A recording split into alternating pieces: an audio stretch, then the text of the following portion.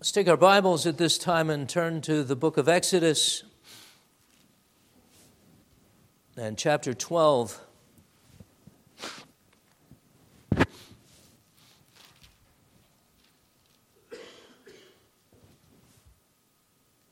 going to read the first 20 verses of Exodus chapter 12. I know in the bulletin it says that we're covering Exodus 12 and 13. I can't have time to read that all. And also 1 Corinthians chapter 5, to which we'll refer later in the sermon. We can read it then. But here we have a setting of the Passover that was ordained, and that was to be an ordinance, a memorial in Israel for all their generations.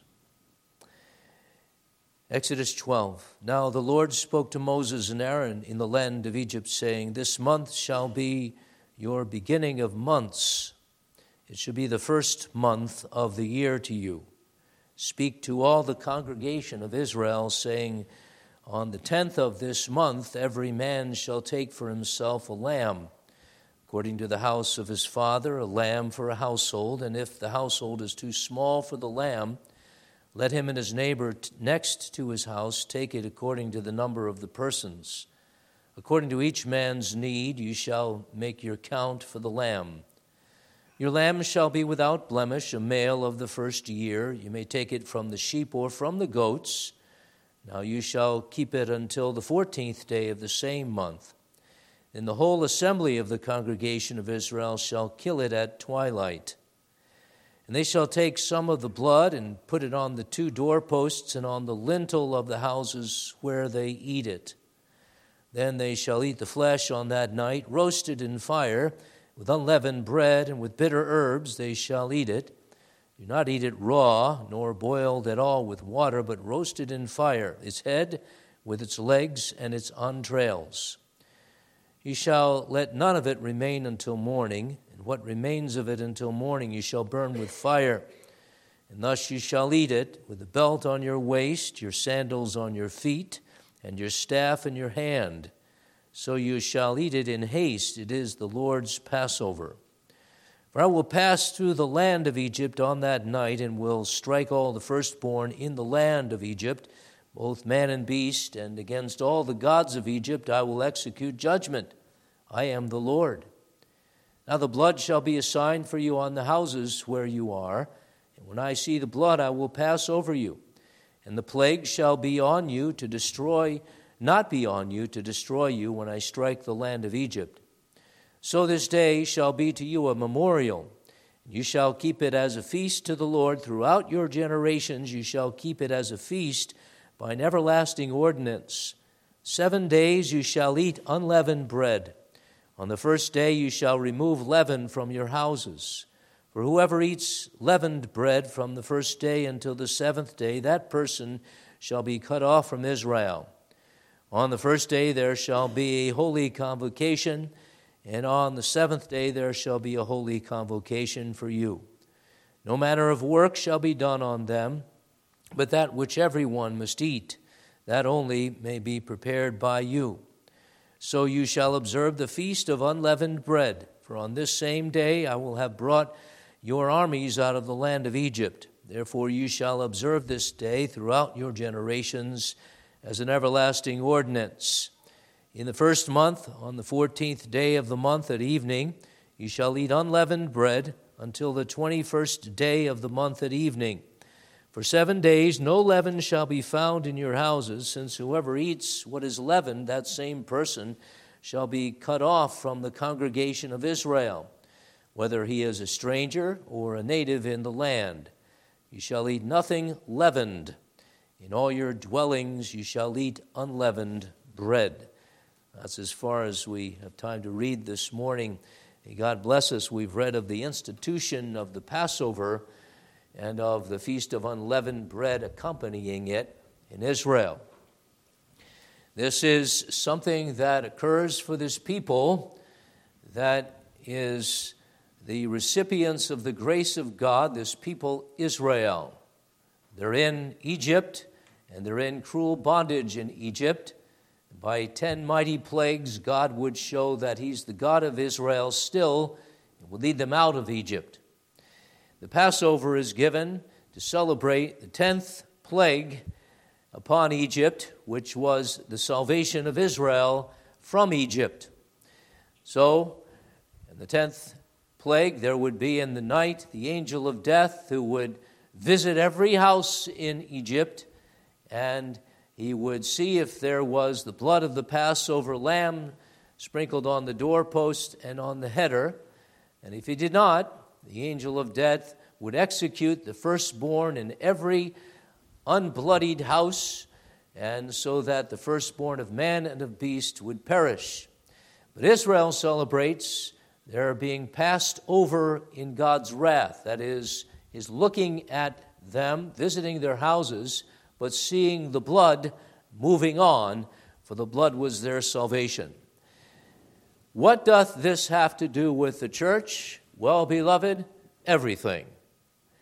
And we, in fact, know that this is a grand type, this whole 10th plague, of the shedding of the blood of the Lamb Jesus, and of that wonderful gift of faith whereby we sprinkle that blood, and whereby God passes over us and shows mercy to us and delivers us from Egypt. Also, the Passover, that's instituted as a memorial feast at this time for all generations in Israel, is significant for us because Christ, our Passover, is slain for us, and now he has instituted, the very night he's betrayed, the Lord's Supper in its place and as a fulfillment of all things Passover.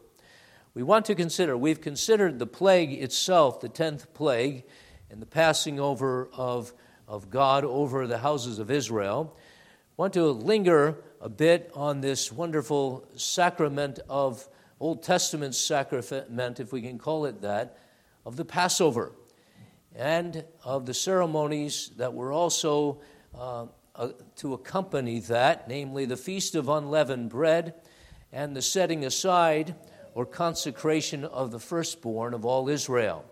This has great significance for us, and so may we delight in the gospel revealed in this Old Testament feast, now fulfilled in Jesus in the supper. I want to consider 2 points as we consider the truth of the partakers, the participating of the passed over, what it means that we participate in this supper in Christ, as signified in the Passover.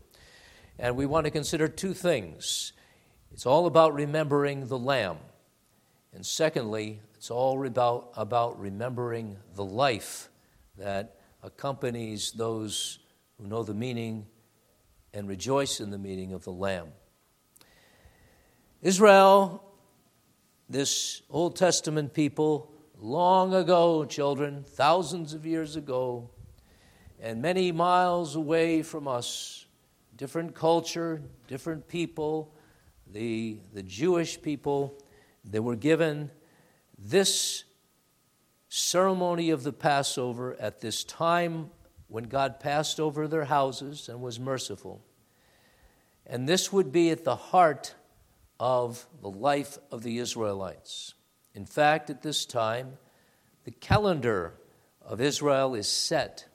This is the first of the months, called Abib, later Nisan, our April.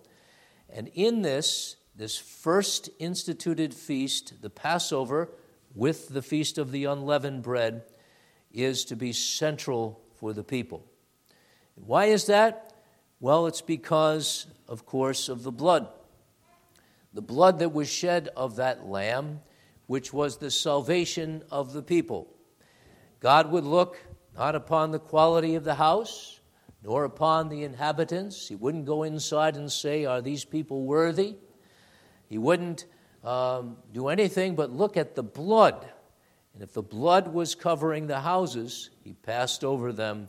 And this is what the Passover commemorates. Because this, as we'll see tonight, was the beginning of the Exodus.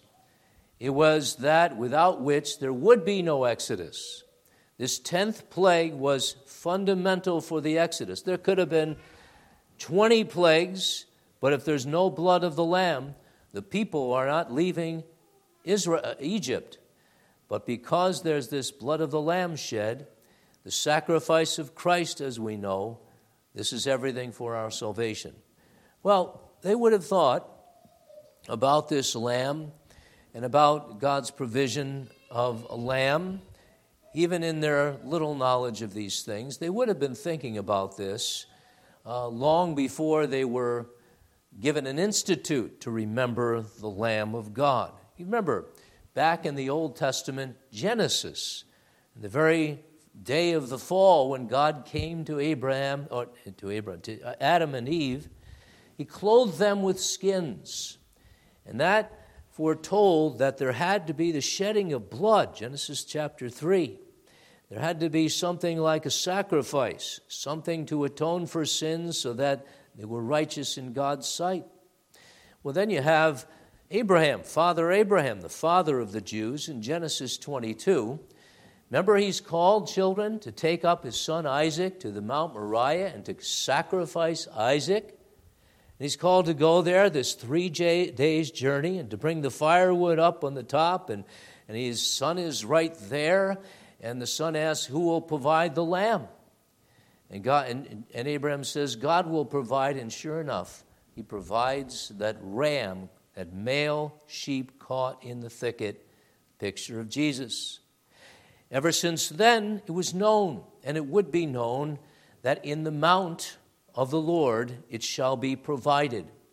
That was a saying in Israel, apparently. Genesis 22, 14 and 15. You can look that up. It was something that became impressed upon them, that Abraham would be blessed through this provision of God. Jehovah Jireh, his name in the Hebrew, the Lord will provide. And so he will provide this lamb, something about the lamb. Now fast forward to all of the sacrifices in Israel that there would be, and all of the lambs that would be shed, and the blood of the bulls and the goats that would be shed for the forgiveness of sins in type and picture of the blood of Jesus. Israel had it all. And so this lamb ceremony, this Passover feast, was the beginning of all of those religious ordinances in Israel. It was the center of it. The lamb's blood shed. That's why the prophet Isaiah, hundreds of years into the theocracy of Israel, would pen and be inspired to pen that great chapter, Isaiah 53, about the Lamb of God, this suffering one on whom the Lord has laid all of our iniquity, and he suffers not in vain. He sees the travail of his soul. And then you go, and this is why you must go to the New Testament. And there's John the Baptist. And what does he say when he beholds Jesus? What does this greatest of all of the Old Testament prophets say? Well, he says, behold, the Lamb of God who takes away the sin of the world. You see, this people had this lamb on their mind. They had this thing, this living substitute on their mind that God would provide, and somehow all of the Old Testament would be fulfilled in that sacrifice. And so when the Passover is given, there's something on their mind and something they have to be stirred up in to remember year after year their identity, their existence, their exodus is dependent on the Lamb and his death for them. John the Baptist strikingly doesn't say, behold, the Son of Righteousness who rises with healings in his wings. He could have done that, of course, and Jesus is that. He didn't cite the fact that Jesus is the King. Behold your King. He didn't say, behold the priest. He didn't say, behold the prophet, even behold the Christ. Behold the Rock of Ages, as we would sing. But behold the Lamb. Something about that dear Lamb, that Jesus the Lamb, so ingrained in the faith of our fathers and in us. What is striking that in the book of Revelation, when the people and the inhabitants, the the heavenly creatures are said to be praising God. They're praising God and the Lamb, Revelation 5. And no less than 28 times in the book of Revelation, you have Jesus called the Lamb. The Lamb. He's called the Lion of the tribe of Judah. And he comes roaring and he does the will of God and devours his enemies. But he's the Lamb. And even the Lamb first, this meek one, this one who is crucified for sinners. And this is what Israel had to remember strikingly, but to look forward to as well. They're remembering something in this Passover feast that would happen and did happen to them. This lamb's blood is shed and they're delivered. And they're remembering how this was from the very beginning. God had said he would provide, and they're going to remember in their prophecies and so on, but in their remembering, they're looking ahead to what we know as we look back to Jesus the Lamb, whose blood is shed for us sinners, and his blood covers our doors, our souls. You know that Lamb, beloved? You remember him? Remember him. Israel's called to remember the Lamb of God. And this would be for memorial service, we're told. And over again, this is to be repeated, and so repeated that the people would be asked by their children, what does this mean? And then they'd tell them. It was something that was very educational for them. And this is, beloved, why we celebrate the supper. Because Jesus takes the language of the Old Testament and he says, do this in remembrance of me. Old Testament, they had this memorial service and there were pictures of what would be the reality. Now, Jesus says, do this in remembrance of me. And at that night when he's betrayed and they're celebrating the Passover, there's no lamb there. We don't read of Jesus carving up a lamb. He's the lamb. He's the lamb. There's other things involved in the ceremony, and which have become traditional in this Seder practice of the Jews at that time and continues today. 4 cups of wine, for example, are drunk, and different things are said to remind the people of the significance of this Passover lamb. But Jesus himself would focus his disciples on himself. This is my body, lamb body, broken for you. This is my blood shed for you. And then he goes to the cross. And then we know just why we want to remember this and why we're glad to have the preaching of the Lamb and the sacraments of the Lamb and the church of the Lamb and a people that joins together to remember the thing that's come to pass and to look forward to the day when he comes again. Beloved, you remember Jesus? I remember Jesus. Not enough, I fear. Lots of things we remember. We remember to do. Remember. But Jesus, remembering is one of those callings and activities of the people of God, Old and New Testament, to which we're called repeatedly. Why? Because we forget. We forget the significance of this one, but Jesus, how could we forget? The Lamb is slain, and God slays the Lamb. And God passes over because he didn't pass over his Son, but he visited his house, his heart, his tabernacle, his body, with all his wrath for your sake and mine. Oh, what an ugly lamb he looked like because he had your ugly sins on himself and on me, and my sins on him. Amazing. The wrath of God visited that lamb. The angel of death didn't pass over him. Didn't pass over him. That's why, even in the type, God passed over all the houses in Egypt, or he visited all the houses in Egypt at that time. And Israel's was included. You know that? God didn't just avoid the houses of Israel. He visited those houses. He visited them. He visited them, and you know what? He killed their firstborn, because their firstborn was God's firstborn, the Son. So not a house was without a firstborn dead. Firstborn of man and beast, firstborn the Son of God, by type and picture in that Lamb. See, God is not in the business of being anything less than God. At this time, we read here, he's going to destroy not only Egypt and humble them, but he's going to destroy Egypt's gods. In the death of this Lamb, and this is seen on Calvary, God shows, I am God. I am holy.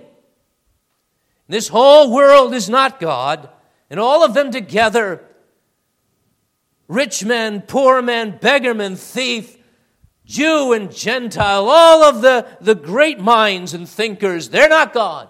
No, I'm God. That's seen in the Lamb. That's seen and remembered in our participating of the supper and in our hearing now what God the Savior would say to us through the Lamb, now glorified. Well, beloved, that is the Lamb that we are to remember. What about the life? Second point. What about the life? Remembering the life of those who remember. What about our life? You learn something about the life of the people of God who partake of the first Passover and who partake of Christ in this institution of the supper here. For one thing, the people were to eat the lamb roast with fire, signifying, I suppose, the fire of the wrath of God himself. Shall eat it all, leave nothing left. You shall eat it with bitter herbs. There's bitter herbs that are called here to be eaten. In verse 8 of chapter 12, with unleavened bread and bitter herbs they shall eat it. The bitter herbs, we surmise, though it doesn't say absolutely directly, we surmise it signifies the bitter bondage, because that's how it's described early on in the account of Exodus. They are groaning as Israel for the bitter bondage of the slavery of Egypt. And they're stealing their life and their lifeblood. They would kill their children. They would shackle them and intimidate them. And they'd have taskmasters set over them to build their treasures, cities, and so on. The hunched backs of the Israelites, as some have said, all the kingdom of Pharaoh was built and the treasures were gleaned and the people were mocked. So, bitter herbs to remind them of that bondage. Now, beloved, I'm just going to kind of go through this and think of this spiritually. But that's something to remember as we're living in the light of the Lamb. Remember the bondage in Egypt, the bitter, cruel slavery of sin, because that's what it means. You ever have this in your life? You slip a little. Start to do something, watch something, cavort with certain people, think certain things, remember your past that was sinful and like it. You ever have that? You can become kind of desensitized to sin. Hollywood would do that too. They'll desensitize you to sin by portraying sin over and over, and pretty soon it's okay. And we can glean something from this sinful and adulterous relationship, and so we're gonna look past that to get to this message here. You become desensitized really quick, can't you? And I can. We can all do that. Well, the Passover here is to remind the people with the bitter herbs to remember the reason for the lamb. And that's why the preacher is called to do the dirty work, as it were, of exposing sin in the congregation, in himself. This isn't hanging dirty laundry out for all to see and to gloat somehow in the dirt, but it is to work repentance and to work in us the assessment, not that sin is something to be desired, but sin is something that makes for bitterness and bondage. It's against me. It's against God. It's not my liberty.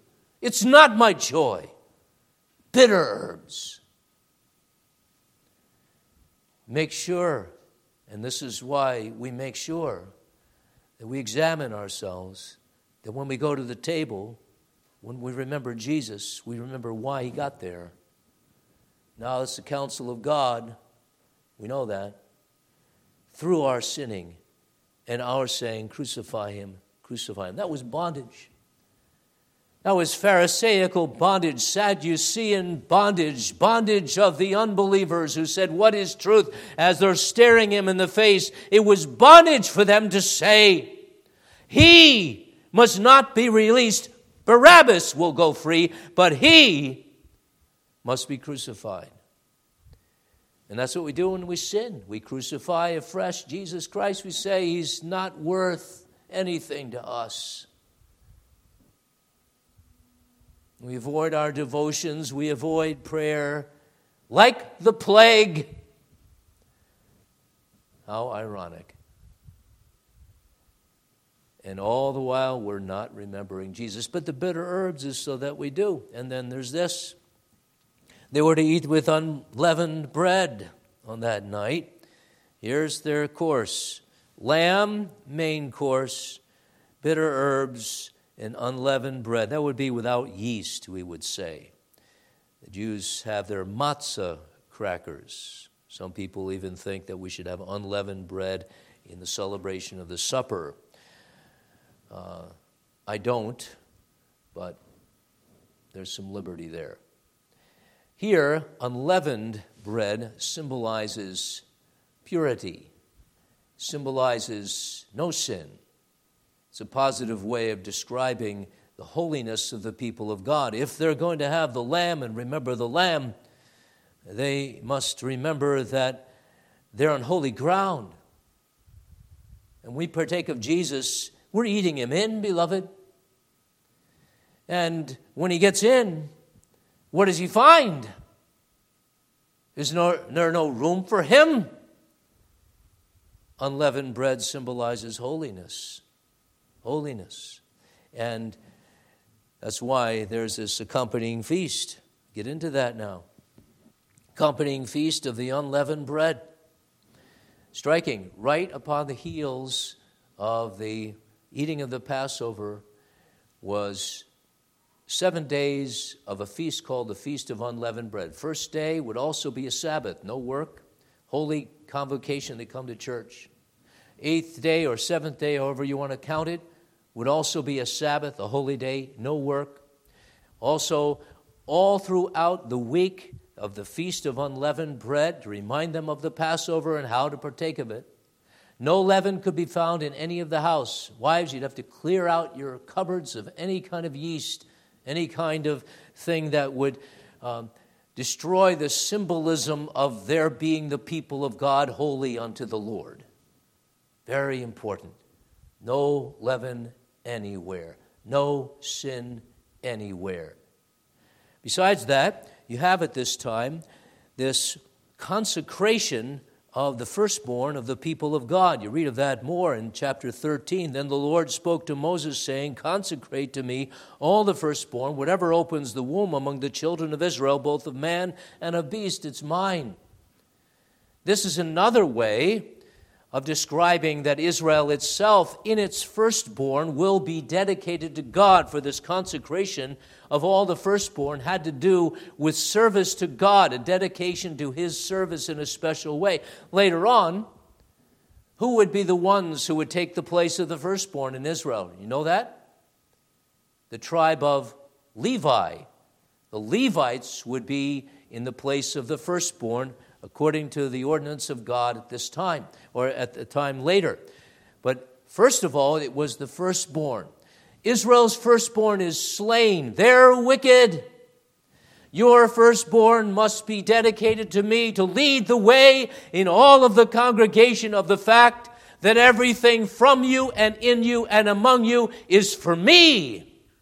So you have the Passover lamb, and you have how it's eaten, and you have the unleavened bread, and you have the bitter herbs, and you have this ceremony of the Feast of Unleavened Bread and the consecration of the firstborn, all to show that God was different, God is holy, and their life is different and holy in thankfulness to God. This is the idea of 1 Corinthians in chapter 5. And I'll read that now. You can follow along with me if you'd like. In chapter 5, 1 Corinthians 5, we read this morning at my house. There is the terrible sin of the Corinthians of thinking that it's okay to have a fornicator in their midst. Okay to have someone in there even who's not only a fornicator, and that's bad to begin with, but someone whose fornication wouldn't even be named among the Gentiles. They wouldn't even do it. It's that bad. And it's the fornication, the relationship of a man having his mother as an object in their sexual intercourse. That's blasphemy. That's terrible. That's abomination. That's sin. But somehow, in some way, the Corinthians were saying, this is our liberty. And maybe even this is our liberty as those under the grace of God now. And the Corinthians, they're full of sexual immorality, but we can have it after a peace in the name of Christ even. How terrible. That's why the apostle says, you're puffed up here. You're strangely puffed up, verse 2. You are puffed up and have not rather mourned that he who has done this deed might be taken away from among you. And then Paul says, this is glorying, verse 6. You're boasting about this. You're boasting in your liberty. You have the Lamb. You have the ordinances of God. You have the God of the ordinances. And now you're just going to be those who are proud about this, glorying in your liberty, glorying in the way that you're tolerant of all kinds of people. The context, Paul says, out with this guy. Out with his nonsense. Start exercising church discipline. Your glorying is not good. In the name of liberty, you're saying we're a people of the Lamb and the Lamb's liberty. That's not good if you're allowing in your liberty sin. And he says there, don't you know that a little leaven leavens the whole lump? A little bit of yeast fills the whole loaf of bread you're making, doesn't it? It does its work. Sin does its work in the congregation, and Paul says then, therefore purge out the old leaven of the old man, that you may be a new lump, new creatures, since you truly are unleavened. For indeed Christ our Passover was sacrificed for us, and therefore let us keep the feast not with old leaven, nor with the leaven of malice and wickedness, but with the unleavened bread of sincerity and truth. That means from the heart, celebrate the supper. From the heart, live out the life of the people of God. And in your lives and in your suppers, as Exodus reminds us, may there be fellowship only with God's people. Striking how parameters are set for the attendance at the Old Testament Passover feast, as there needs to be in the New Testament, with regard to whom may partake of the Passover. You had to be circumcised. Not only that, you had to dwell among the people. You had to be known among the congregation. Exodus 13, 14, or 12 and 13. There had to be some holy dedication to the things of God and to the Lamb, to the Lamb, to the Lamb. Beloved, let's reflect on that as we conclude. Our life reflects that we're holy, God's people, and that the Lamb is everything. Does it, though? Again, we have trouble remembering that, don't we? And I mean, not just, okay, I've got it down. I know this. In fact, you're thinking, maybe I've heard this before, Reverend. Why are you preaching the Lamb again? We preached him last week. And I seem to remember that last year's sermons were the same thing. It's all about the Lamb. I remember that. Let's move on. Beloved, the minute we start moving on, or the week, or the sermon, let's close up. You don't move on. You stay there. You stay the course. And all the doctrines of the Lamb and all the glorying God for the sake of that Lamb, that's what we're all about. And that doesn't change, though you change and I change. I've seen a lot of us grow up here. You've seen me grow up. We're all growing together. Those things are good, and we bear fruit and so on. But may the Lamb never change, and the ministry around the Lamb. Here's a test, printed in the middle of your bulletin, but I want to cite that for you in the sermon. There's 3 houses, A, B, and C, 3 religious houses. The ones are Pharisees. Look at these houses. Consider them. There's a house full of people who are self-righteous. They think they know everything. And they have laws and laws and laws, and they keep them, and they think they're better than others because the others don't keep them or can't. But they have the blood on their houses. They're going to celebrate the Passover just like Israel. We'll have the blood. There's another house full of people who are the opposite of Pharisees. They're maybe the antinomians. Those are the ones who don't care about holiness and the law of God, anti-nomos. And they're rather loose in their living and maybe like the Corinthians, glorying in their so-called liberty, which is nothing but an excuse to live like the devil. But they have the blood. You see that house? That's house B. They have the blood. That covers them. Or they think it does. They're somehow trusting in that. And then there's another house, that's C, and maybe that's like a lot of our houses. House C is those who kind of doubt and are inconsistent and we're doubting, but we don't know much about Christianity and God, and maybe we're new to this or maybe we're too old for this. We've just seen it all, but we're just going to make sure that that blood covers us because we heard through Moses that wrath is coming. So I ask you the question, and all 3 houses have that blood on them. When the angel of death comes, which house is passed over? Which house is destroyed in its firstborn? A, the Pharisees. B, the loose livers. C, the doubters. Well, beloved, the answer is all 3. All 3 are saved. Why? Because of the blood. Not because of our life, but because of Christ's death. That's the point. That's the gospel. Not because of the worthiness of your faith or anything about your faith, but because of the blood God passes over you. Not because you've arrived. Not because you're not inconsistent. You're perfectly consistent in everything. And the consistory is perfectly consistent in everything. And the pastor never stutters and he never does whatever he does in the pulpit that sounds funny. But because of the Lamb. That's the point of our Christianity. It's the Christ of Christianity. Put it this way. You can never out-sin the blood of the Lamb. Never. Never. Hallelujah. You can never out-sin the blood of the Lamb. And that's why we're here Sunday after Sunday, because we have every reason to celebrate. That's what you got to remember. Real and practical Christianity. Thinking upon the Lamb. And living your life in thankful holiness and happiness to Him. That's why, too, we sing the Hallel Psalms with all the the vigor of those who've been saved by that blood.